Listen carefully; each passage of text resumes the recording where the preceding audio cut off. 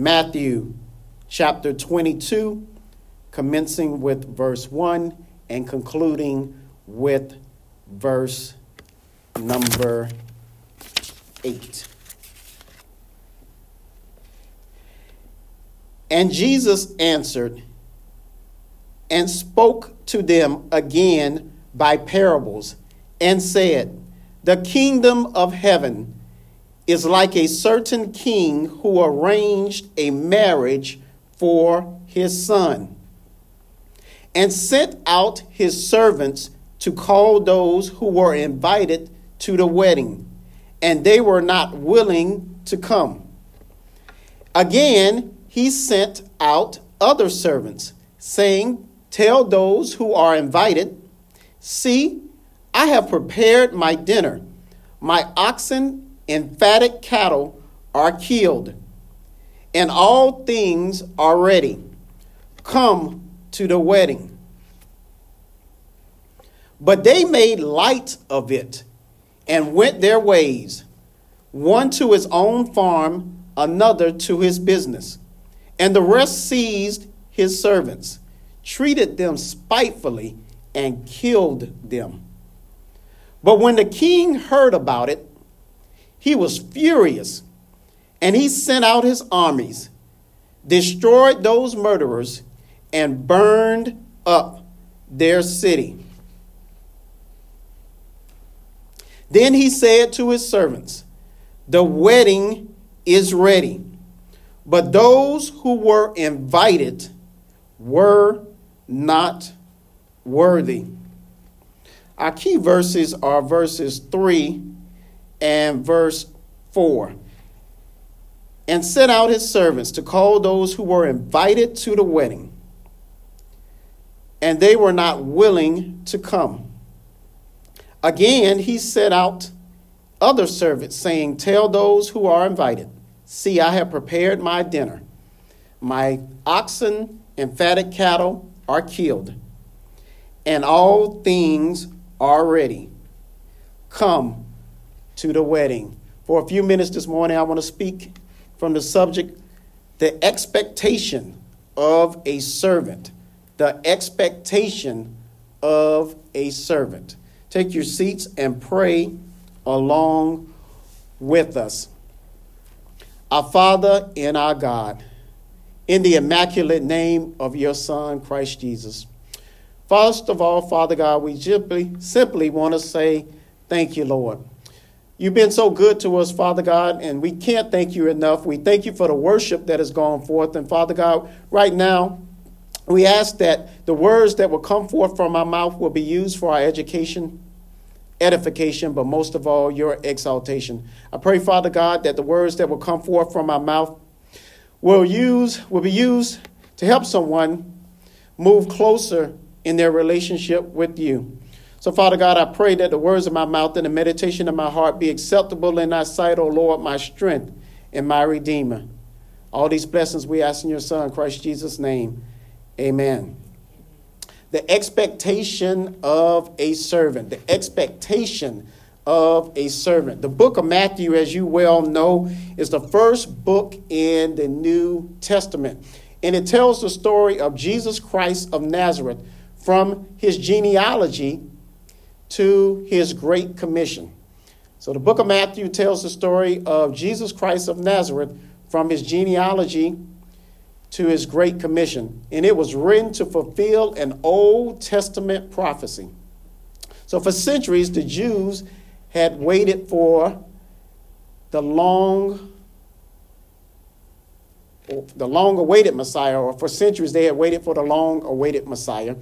And so Matthew wrote this book to convince the readers that Jesus Christ was that long-awaited Savior, Messiah, or King. Now, there's a lot that is going on in Matthew chapter number 22.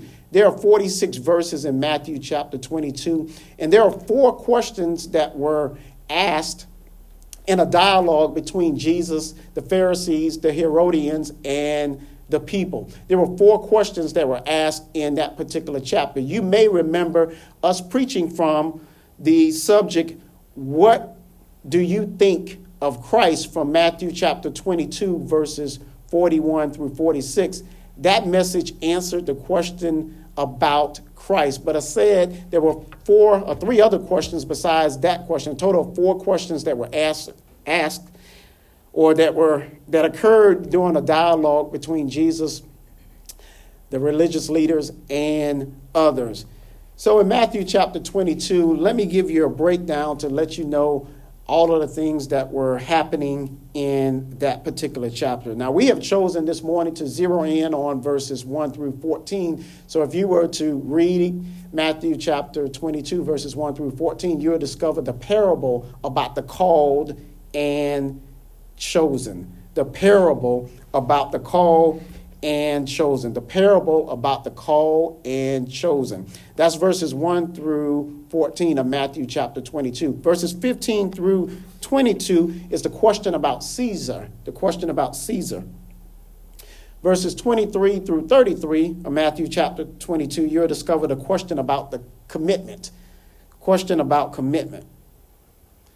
Verses 34 through 40 is the question about the commandment. The question about the commandment. So the greatest commandment. And lastly, as we mentioned to you, as we preached on previously, Matthew 22, verses 41 through 46, that is the question about Christ. The question about Christ. Now, today's message will sound very similar to a message that we preached not too long ago entitled Important Invitations. Important invitations. You might recall that message talked about the parable of the Great Supper. The parable of the Great Supper. That occurred in Luke chapter 14, verses 15 through 24. The title of that message was Important Invitations. And what happened was there was this man that prepared this great feast or this great supper. And he invited a lot of people. And he sent his servants out once the supper or the feast was ready, once the food was ready, he sent out his servant to let the people that were invited, who had already RSVP'd, so to speak, to let them know that the food was ready. But one after the other, they had an excuse. All of them had an excuse. One guy had an excuse that he couldn't come because of his wealth or property. You may remember this. Another had an excuse because of his work or his profession. And lastly, another person had an excuse related to his wife or partner. So the man who had prepared the feast, you might imagine, was pretty upset. He was furious. He was angry.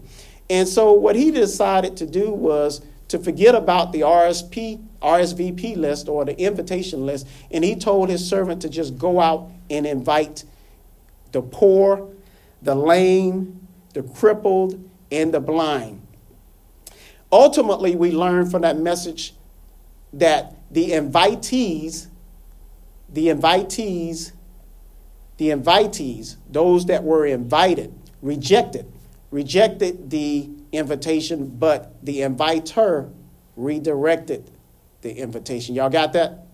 So the invitees, those that were invited, they rejected the invitation. So the inviter redirected that invitation to the poor, the blind, the crippled, and the lame. As Christians, my brothers and sisters, you should understand that we are considered ambassadors for Christ. We are considered ambassadors for Christ. That means we are representatives of Jesus Christ. We also are considered disciples. That means we follow his precepts and his examples. We should be observant, number one, but we should also be obedient to his precepts and his examples. And so as disciples, as followers of Christ, one of the things that we should observe and be aware of is that we have a duty to go out and spread the gospel. We have a duty to share the gospel of Jesus Christ with others. We have a duty to go out and make effort to create more followers of Christ, to create more disciples of Christ. So our lesson today is meant to teach us what we should expect as a servant. The lesson or the scriptures that we will read, and where I'm going to walk you through verses 1 through 10 of Matthew chapter 22, so that you can understand that there are three expectations that are outlined here in the scripture. And this is a dialogue that took place between Jesus and the Pharisees and Sadducees. So really this dialogue really occurred throughout the entire chapter. And here Jesus sort of teaches, he has a number of teachings on the kingdom of heaven. And here he likened the kingdom of heaven to a man who had prepared this wedding banquet or this wedding reception for his son. Let me walk you through just a few verses. Hopefully you have your Bibles open so that you can see some of the expectations, and we'll talk about those in just a few minutes. So the scripture starts in let's start with verse 1. So we know that Jesus is speaking here. And in verse number 3, in verse number 2, we see him making the statement about the kingdom of heaven, or liking the kingdom of heaven to a wedding banquet given by a king for his son. But right off the bat in verse number 3, we see that there are many guests that were invited to this wedding reception. Verse number 3, or parts of verse number 3a says, and sent out his servants to call those who were invited to the wedding. So the king sent out his servants to invite those, or to let the people know, or to invite people to the wedding. But in verse 3b, we'll call it verse 3, or the latter part of Matthew 22, 3b, the people that were invited refused to come. So there was a request for the people to come, but there was a refusal or rejection of the guest. They were not willing to come. That's pretty straightforward, right? They were not willing to come. They were not willing to come. So the invited guests, the people that were invited to this wedding reception, refused to come. So the king says, well, let's invite them again. Or he sent out a second invitation. Well, how do I know he sent out a second invitation? It's pretty straightforward right there in verse number 4. It says, again, he sent out servants, etc., come to the wedding. Is that what your Bible reads? Verse number 4, Matthew 22, verse 4. Again, he sent out his servants. So there was an initial invitation that went out that was refused. He sent out a second invitation by way of his servants. And this time he says, let the people know that I have prepared this exotic food, that the scripture I prepared about the fatted calf and the oxen. So he wants the people to know that, hey, there's this great feast that I have prepared as it relates to this wedding reception.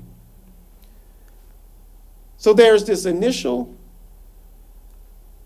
invitation. There is a refusal or rejection of this invitation. He sends out a second invitation and lets the people know there's this great feast. But notice very carefully what the people do in verse number 5. The invited guests ignore the invitations. The scripture says they made light of it and went their ways. Verse 6, they ratcheted up a little bit. Ratcheted. Is that a word? No. That's not a word.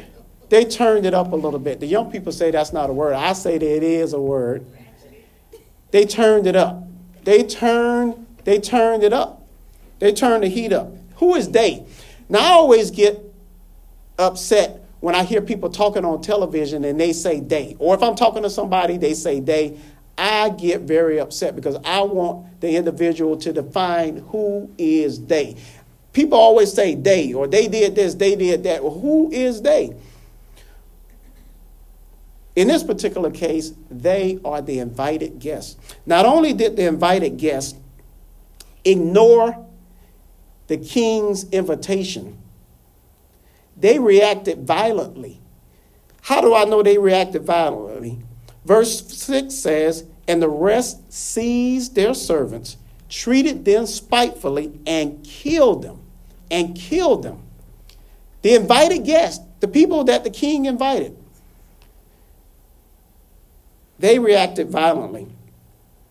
So now the king hears about this. The king hears about this, and he is furious. He is upset. So we see ridicule, we see ruthlessness, but then we also see the rage of the king. The king, when the king heard about it, verse number 7, he was furious, and he sent out his servants, destroyed the murderers, and burned up their city. So there was rage, but I'll go ahead and let's add another R. There was revenge as well. So the king got revenge. And so what the king did, he sort of says, well, forget about my guest list. Let's just go out and invite everybody. Go out and invite everybody. That's in verse number 8. Verse number 8 says, so those servants, verse number 8. So if you read in verse number 8, you'll discover that they went out and invited many people to this wedding feast. And the scripture goes on to talk about in verses 8 through 10 that they invited both good and bad. So they invited everybody. Everybody was invited to this wedding reception. So much so that in verse number 10, towards the end of verse number 10, and the wedding hall was filled with guests. The wedding hall was filled with guests. So let me recap. There's this invitation that goes out. Nobody comes. It's rejected. There's this request that goes out. And then there's a rejection of the initial request. The king sends out a second request for people to come, the invited guests. They essentially rejected the second invitation and turned things up another notch, killed the people, treated them very, very bad. The king, while they're ruthless, the king gets enraged, then he gets revenge by killing the people who committed murder and burning down their city. Now, I know I went through those verses very, very fast, but there were explicitly 3 lessons that we can learn, or 3 things that we can find out or discover about the expectation of a servant, or the expectation of the servant here, or the servants. This lesson gives us 3 expectations for a servant of God. So grab your outlines. Here is the expectation of the servant, or the expectation of a servant. Number 1, verses 2 through 3, Matthew 22, verses 2 through 3. The kingdom of heaven is like a certain king who arranged a marriage for his son and sent out his servants to call those who were invited to the wedding, and they were not willing to come. So number 1, the servant of God should expect rejection. The servant of God should expect rejection. The servant of God should expect rejection. And guess what? This may be news to some of you all. I have not, since Triumph started, I have not gotten a rejection from a non-believer.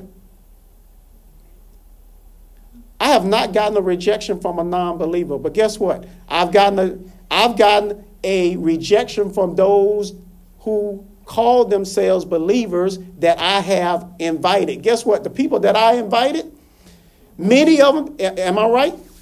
Many of the people that I have invited, sent out an invitation, they have rejected the invitation or flat out refused the invitation because They have not showed up. I'm talking about many, many people. I'm not talking about people that I met like last night. We was in the mall and we always hand out cards. We're not talking about those people. We're talking about people that know me or that know Kim or maybe even know some of you all. We're talking about people that live right here in this community. So I have not gotten a rejection, but guess what? I know that as a servant of God, the scripture teaches me here that I should expect rejection. The servant of God should expect, I don't know why I want to say expect, but expect rejection. The servant of God should expect rejection. They were not willing to come. Verses 4-6 for number 2. Again, he sent out other servants, saying, tell those who are invited, see, I prepare my dinner. My oxen and fatted calf are killed, and all things are ready. Come to the wedding. Come to church. But they made light of it and went their ways, finding everything to do on Sunday morning at 9:30, but come to Triumph Christian Church.